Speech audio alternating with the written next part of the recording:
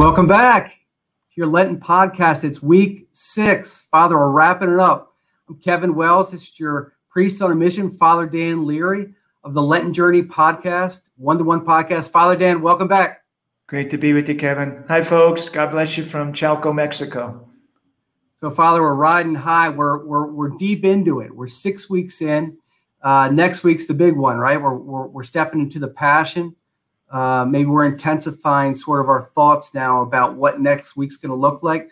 Right off the bat, what can you tell the viewers about how they maybe should look at starting next week? Yeah, great. Sunday's gospel, Mark's gospel, the master has need of it. That's really what I've been chewing on and sharing with the kids and the sisters. God has need of us as he used Father Al, as he's using the sisters, and really as he's going to use the children. God has need of us, just like he needed that donkey or that mule. He needs us, and we just have to have confidence that God has need of us. Father, I love how you make things very easy. God has need of us. It puts a visual in our mind, like, what does he need from me? So thanks for that, Father. Speaking of needs, I heard from a sister that a few weeks ago, no one would know this, but I think that folks should actually know what you're doing. You're not only spending, all of your days with the kids and the sisters, but also every now and then you get outside the gates of Girls Town or Boys Town. And I was told that you actually entered into a place of great devastation, great poverty a couple weeks ago. Can you tell the viewer a little bit about where you were? Yeah, Kevin, what I did really was amazing. It's something I'll never forget. I went down to the garbage dump where there's 2,000 people that work and 1,000 people live there. A buddy of mine, Craig, has a program called Hope for the Poor. And I saw the most astounding experience of my life, people living in the garbage dump. And the purpose of this was to go down there and eventually see about the opportunity for some of those young kids to come to the program here, to invite them to consider eventually to build a relationship so that the kids have hope and a dream and a plan to leave that place and to come to the sisters. And so we're just in the formulating plans right now. But there I spent the better part of a couple hours just participating in the distribution of food and seeing the people, seeing the poor, and the people coming up to me and greeting me. So it was a really profound moment in my time here in Mexico. Well, Father, let me tell you what was profound for me. I heard that you brought something back to the girls, the 3,300 girls at Chalco, and you asked them to do something. Tell the viewer about what you asked them and how they responded. Yeah, well, it's always got to be mission-based, Kevin. That was Father Al. And so what I did was I came back and asked Mother Hortensia, can we ask the girls to consider making a sacrifice? I met a little 7-year-old who kind of captured my heart. She lives there. And I asked them, would they consider making a sacrifice of their snack on Sunday? Every Sunday they get a sweet. Sometimes it's cookies or sometimes it's some other sweet. Would they consider sacrificing it? And it was not mandatory. And so every building had a box where the girls could place a sacrifice.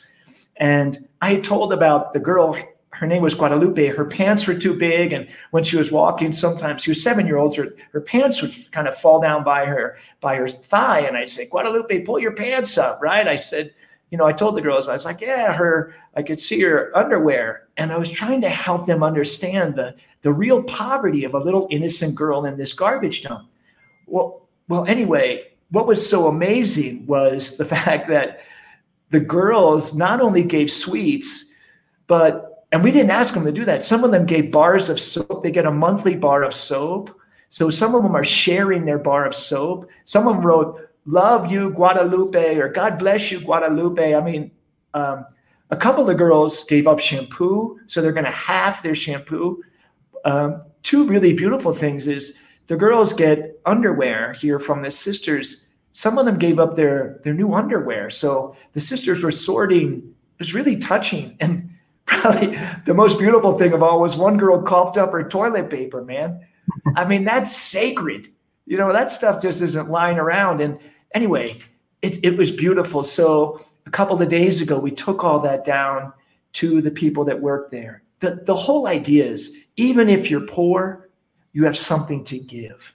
And the girls are like, Father, invite Guadalupe out, invite them all out. Let's go down there and serve food. So there's this really positive momentum to go and help, not just there, but in their communities when they graduate. That's the whole thing, to be missionaries. And so beautiful. Father, it reminds me of the widow's mite. It's the poor giving all to the poor. There's a certain dynamism in that. It's so revolutionary almost. Like, I don't have any, all I have is 2 pair of underwear. That's all I have. I'm poor, but someone's poorer than me, so they're going to get my second pair. You don't see that in very many places. It's just beautiful. I mean, there's many stories to it. Every time I walk across campus, they're like, how's Guadalupe? Like, I talk to her every day. It's quite cute. It's really beautiful. Very good. Father, thank you for sharing that. It's what we need to hear. You know, we're fat and happy in America, in the West. We just need to hear how the poor treat the poor that are poorer than them. And we have to, especially going into this week of prayer, fasting, and almsgiving. It's that almsgiving quality that often we forget about. I know Father Al used to say, if you just give off the top to a missionary, to your parish, whatever, it's really not sacrifice. And those kids are the roll of toilet paper, their candy, their snack. That's true sacrifice. So, Father, I want to get into week 6. I thought it'd be a lot of fun. You know, it's March Madness up here. You know, Villanova's still in it, Father. I know you're a Villanova grad. They're playing pretty good basketball right now. But, you know, we go from 64 to 32 teams. Then we're going to go to the Sweet 16. You know how it works. So you and I both know, I've read Father Al's, all his books. You've read his books. We've prayed his prayers. But we know that in a certain way, his life was engineered by the saints.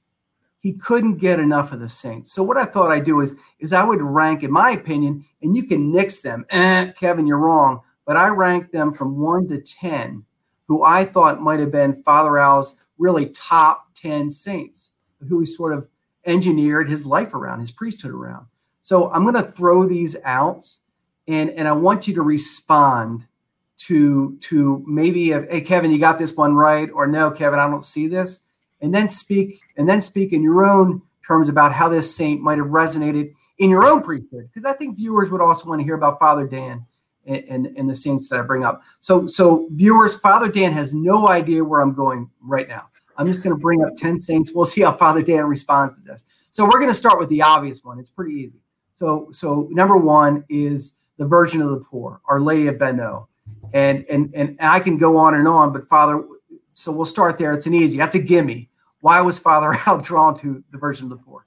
Number 1, baby. Well, gosh, she called him. She formed him in the womb, so to speak, of her, under her maternal heart, and that's where his priesthood was born. So you can't go far without Our Lady being ranked number 1.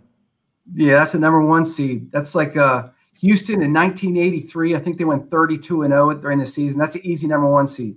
All right, now number 2, Father. I think number 2. I'm gonna ask you to guess. You might get it wrong, but who was number 2 in Father Al's heart? This is the only one we're going to ask you to guess. Well, I think that's a no-brainer. I think that's Saint Therese of Lisieux, because she was go-to every time that Father Al needed something. Man, he was banging on the Carmel door saying, "I need this, I need this, I need this," and in all of his writing, he was all about my spiritual companion, Saint Therese. No question. She was just beautiful, little things done with great love.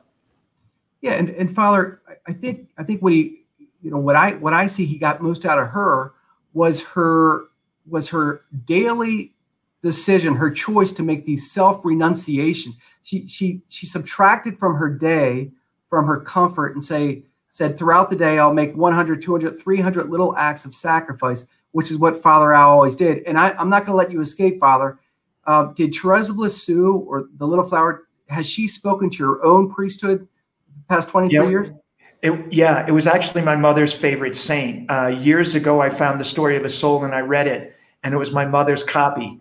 And I read it, and at first it didn't resonate with me. It was a little too emotional, but I've reread it down here, and I got to tell you, I've reread it with new eyes. Folks, if you haven't read Story of a Soul yet, and you can connect to Father Al and read some of his things, you're going to see how a priest connected to her and how she formed his priestly heart. So no question, Therese, The Story of a Soul, is a powerful commentary on the priesthood of Father Al. You know, it's funny you say that, Father.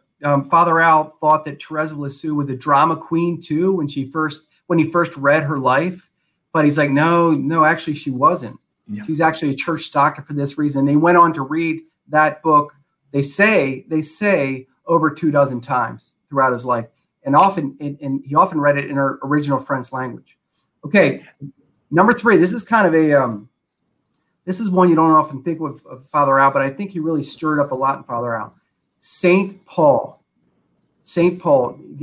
What does that do for you there?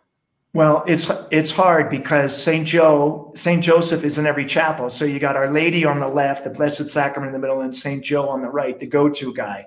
And he's either got a lily or he's got an axe, which is really symbolic of Father Al being courageous. But it's probably Saint Paul because everything that Father Al did was kind of forming the missionary component of Saint Paul. You know, it's no longer I who live, but Christ who lives in me. The love of Christ urges me on. When he wrote his book to the sisters, it was constant references to Saint Paul. So I think it's going to be a tie between Saint Paul and Saint Joseph, because he goes to Saint Joseph for chastity and obedience. And he taught the kids and the sisters, he is the obedient one, he is the just one, and he is the chaste one.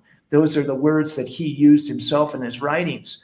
And so I think the two of them, if folks also looked at St. Paul, read St. Paul, turned to St. Joe with this really dynamic reality that, you know, this guy wasn't just some ancient bearded guy that was standing next to this pretty girl. He was a man with great courage and a listening heart. So I would say it's a tie in the reality of those two being vibrantly present in his life. Father, I buy that. I'll buy that. All right, number 4. This one comes out of left field, but she struck my heart because she struck Father Al's heart. Saint Margaret Mary Alacoque, and here's what Father said about her. And he was a mystic, and you could tell by what he said. He said, Saint Margaret saw Jesus remove her heart and plunge it into his own. So which is beautiful, but Father Al was also drawn to the manner in which Saint Margaret Mary knelt as physically close to the tabernacle as she possibly could, which tells me and tells you, Father, I'm sure, that he was deeply Eucharistic. Yeah. So what I think that Father Al captured in that is the close proximity with which he felt with the Eucharist, either literally or in the chapel, that he was drawn there. There's some beautiful images of him very close to the Blessed Sacrament, eyes open at times, eyes closed, but very close to the Blessed Sacrament, deeply connected. And even now when I have Eucharistic adoration, I mean, it's hard to describe, but the altar, I said to the sisters, look, come up all around the altar.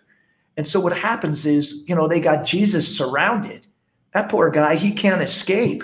So he's got, 15 sisters all coming at him from every angle, from the side, from the front, from the back. And, poor Jesus, he's getting harangued by love everywhere.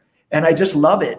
So that has filtered down into the reality of the sisters' hearts, where they draw very close physically as well. It's quite profound, actually, to see this moment. Thanks, Father, for that visual. I think Jesus could probably handle more around him. He can handle that. So this one's an obvious one. It should go up higher, but we're going to stick him in the middle because his entire ministry was based on this priest's life. And I'm going to ask you, Father, I'm putting you on the spot again. What saint did Father Al say, bam, I found the model to build my boys' towns and girls' towns around back in the mid-60s in Korea? You tee it up for me. It's too easy. St. John Bosco. No, Father. St. Vincent de Paul, brother. St. Vincent de Paul. Right? Because he went after the sisters. Remember Maria Alacoque? Okay. So Alacoque found all the poor women that made into an order, the Daughters of Charity, and DePaul went all over the place, giving the spiritual talks, and Alacoque formed the Sisters. No, bam, no good. Folks, obviously this is not rehearsed. Look, St. John Bosco was his missionary model as well, because that's how he envisioned taking all these street kids that he called them, so to speak, when they came to him, and he formed them. So look, we'll call it a tie. But yeah, St. Vincent de Paul with his love for the poor and that idea of the miraculous medal, absolutely. But I was going to throw in there St. John Bosco in the Salesian spirituality. Father Al said there's no bad boy. There's no bad kid. And so he took that concept and he just said, the poor are not bad. They just need help to form to be saints. So Father, you hopscotch. That's my number 6, St. John Bosco. Okay. So don't lose sleep tonight, Father. Don't lose sleep, because you were right there. You're right around the bend was Bosco. So Father, about Bosco, and I think you've read this in the past. If not, I'll bring it to the surface again. Bosco used to walk the halls of the boys, and a boy would come up and his cheek would look like a chipmunk, and said, "Oh, Father Bosco, I have a toothache. Look at my cheek." And Bosco would be like, "Oh man, this is bad. He's got a fever. It's 104." So Bosco would go back into his room and pray to take on the toothache. And then the next morning, Bosco would wake up with the toothache. Are you aware of this? Yeah. I'm trying to take that on. I don't have toothaches. I have different aches. And so I don't always have the physical or emotional or spiritual strength to take the toothache. I'm stinking trying. Not because I gotta, but because I wanna. And so I'm inspired by Bosco. I'm inspired by Father Al. And I'm sharing with the sisters. But it's a different, I love the toothache analogy. But, when you got 3,500 girls in one place, they don't all have toothaches. And look, Wells, you can't sit in the confessional and not cry when kids are coughing up their stuff. And, they're not my kids physically, but spiritually they are. So, I don't know. I'm doing my best to say, Lord, give it to me. Because that's the role of a priest. But, I got to have the courage to do it and to want to do it and not just say it, I don't want to just say the Mass. I want to pray the Mass. And I don't want to just say, oh, Lord, give me this kiddo's pain, because I want them to be free. That's the whole point. So, Father, coming in at number 7 is one of my favorites, the Irishman St. Patrick. He lived up as a slave on that mountainside. And Father Al, I think, was really drawn to St. Patrick in that shack, because it was through prayer, penance, and mortifications that Father Al received. And it was said that St. Patrick, when he was up on that mountain all by himself, he received in the same dimension. Does that resonate? Yeah, I would agree. Look, Father Al was no fool. You got to throw St. Patrick in there. Absolutely. He's a go-to guy, and, he's more than a clover. But Patrick was also an austere man and a sacrificial man who was able to really understand the mission that God had put in his heart. Christ before me, Christ to my left, Christ to my right, Christ behind me. And so the breastplate of Patrick probably was a source of consolation for Father Al when he felt alone. Yeah. And also, I'm just thinking of this, Father. He threw pagan Ireland on his back, and Father Al threw the orphans on his back. So in a certain way, they were kind of the same in that. Now, this is actually my patron saint, so I had to throw him in there. I don't care if Father Al liked him or not, but I'm throwing him in, okay? At number 8, St. Thomas More. And I love what Father Al said about St. Thomas More. He said, the poor martyred saint in our imagination is comfortably seated in front of a roaring British fire, reading the latest writings on Erasmus with a glass of brandy nearby. However, the little-known fact is that More lived a life of great austerity. He wore a hair shirt and was more familiar with sacred scripture than he was the secular writings of the day. Yeah, I saw that too in one of my readings. I would just say that Father Al was always drawn to those folks that were so, that had that austerity and at the same time were scripture-based. Absolutely.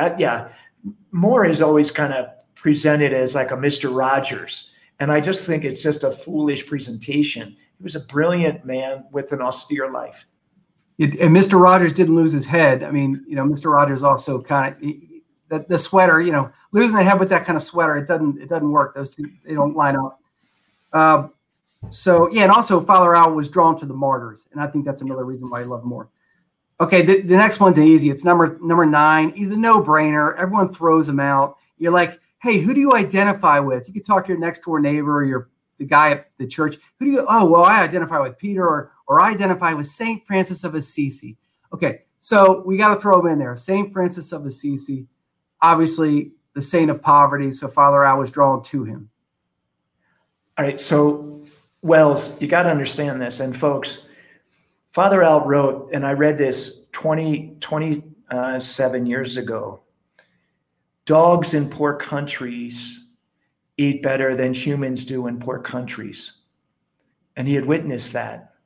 So he was not drawn to St. Francis in the concept of animals. Father Al was a very simple man, but at the same time focused on the dignity of the child. So he was drawn to St. Francis, obviously because of his love for the poor and his love to preach the grace of God in a person's life. But Kevin, it was obviously, he was very strong about why it is that children are suffering more than animals. And he was very clear about that. That really, I preached about that for years in my ministry, about the idea of animals and the idea of the poor eating less, better than the animals. Mm-hmm. Powerful. Number 10 is my other patron saint. I threw him in there, but Father Al was deeply drawn to him. St. John of the Cross, who spent so much of his life in intense prayer. So Father, I'll ask you 2 questions. Why was Father Al drawn to him, in your opinion? And do you see St. John of the Cross in your own priesthood?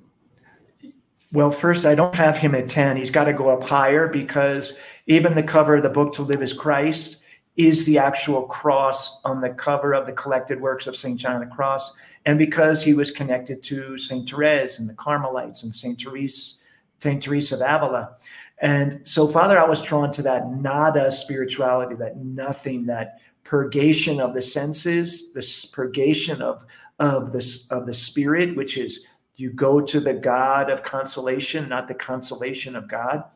And so for me, St. John of the Cross has been a great source of spiritual reading, because it's opened up the scriptures and helping me to understand the interior battles sometimes that go on in my senses and in my spirit.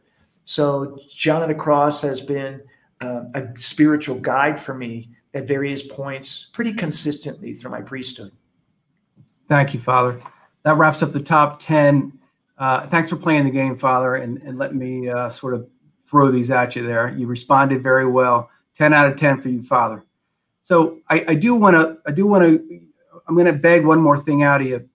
So next week is Holy Week, and Father Al took it enormously serious. He fasted intensely. He did things next week that others just don't do. So in speaking to the viewer about how to take next week, again, I'm going to ask you, what would you encourage the viewer maybe to take this week in this year, especially with a lot going on in this world that, it's deeply confusing? what would you encourage the viewer to do the entire week? We're talking Sunday until Sunday. We're going through a whole lot. Well, from the beginning of the concept of the master has need of it, you go into a lot of concept of betrayal. And I think you go into a deeper mystery of, you see this dichotomy of betrayal and rejection, and then the love of Christ, and this whole dynamic that plays out in this next week. And yet at the same time, there's this resurrection hope. I think there's a couple of levels, Kevin. First is, I think there's a voice that's resonating in the folks on many levels of betrayal, and betrayal on those levels that, what is going to be my response? Christ responded with charity, but he also responded with a mission. So the first is, I think that the folks have to recognize the moments of betrayal in their lives, they need to bring before the Lord, really ask for the grace, because in that moment, you get that grace to be healed of the Judas. And sometimes you even people have to forgive themselves. Secondly, you have to recognize that it's a week of hope. We enter into the profound moment of Good Friday, and at the same time, there's that resurrection hope. That's really come alive for me more than ever before in my priesthood. I loved RCIA, but let me tell you something. When you see a kid that enters a conversation or enters the box and they're beat up from some craziness that's happened in their lives, and you're just thinking, man, I can't wait till this little kid resurrects. And that means they start smiling, they start walking straight, they start playing games. I don't know, they get all their beautiful moments of just joy and laughter. And, sometimes they're crying, whatever. It's all that teenage stuff, but they're crying with hope. They're not just crying because there's no hope. So I've seen just constant resurrections in the ministry down here. And the third thing I would say is that it gives a mission. Man, I just don't want people to heal. Like, what's the point? You don't get healed and then you sit on the bench. You get healed and you get in the game. I have to tell you something, Wells. The other day I was helping a kid, just a couple of weeks ago, and she went through some really rotten stuff, man. And she's an older kid in the school. And then she's like, yeah, my sister's here. And my sister went through the same thing. I'm like, what? So I said, well, do you want me to talk to your sister? She said, yeah. So the two of them come and see me, and they start talking, and they're talking about their pain. And then, they're both crying. I'm crying. One's got these gigantic teardrops. I mean, she's filling the blue shirt, man. And I'm like, well, I bless them both with holy oil. And then the older sister, I blessed her hands. I was like, you got to bless your little sister. Well, the little one just starts crying and puts her head on their sister's chest. And then I'm like, look, you got to bless your sister. So then she blesses the older sister, right? And they're just slobbering all over each other. So I got to back off because it's staining my sweet blue shirt here. And then the older one asked to meet me, and she brings one of her classmates who had the same stuff. She's like, Father, this one had the same stuff. So, that's what missionary zeal is, man. And I just think that that's what it's all about after Easter Sunday. Get on your stinking horse and go out and evangelize, and especially the poor. And don't have the concept that the idea of missionary activity is easy. It begins with an interior conversion, and then you go out and the grace of God flows through you like living water. And then everybody's healing. That's the whole thing. Yeah, thank you, Father. They don't go out as social justice workers when they graduated. They go out as resurrected souls, those type of witnesses. You broke it down so beautifully. They're Christ-like witnesses for the world. Thank you, Father. With that said, speaking of resurrection, week 7, the conclusion of the podcast, of the Lenten journey, we're going to wrap up with the resurrection, where prayer, where fasting, where almsgiving got us the past 7 weeks, and especially with some of the things that Father Dan had to share about some of these sufferings we need to go through, whether it's a shack or sticking our hands in cold water or more intense prayer, where we are 7 weeks later and where we're going to go forward. on this podcast. We've heard from a lot of folks, a lot of ideas about where they want to take it from here. And Father Dan and I will talk more about it after week 7. So thank you guys for locking down and for listening and for your comments. We're deeply encouraged by them. So Father, before you lead us out in a blessing, is there anything else you want to share? No, just it's great. Look, next time, Wells, give me something to practice. Sorry, folks. Wells doesn't send me anything. And so I got to practice live. And as you know, I got a face for radio. So I got to do my best, man. I got to do my best. But Father, no problem. I'll start work on that tonight for you. I'll give you a lot of prep time. So why don't you lead us out in a blessing going into Holy Week?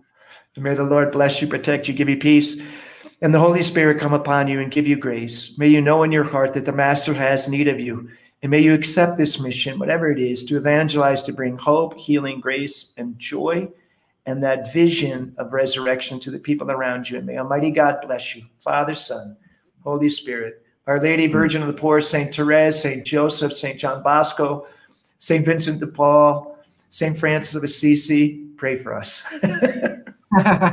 Amen. God bless you, folks.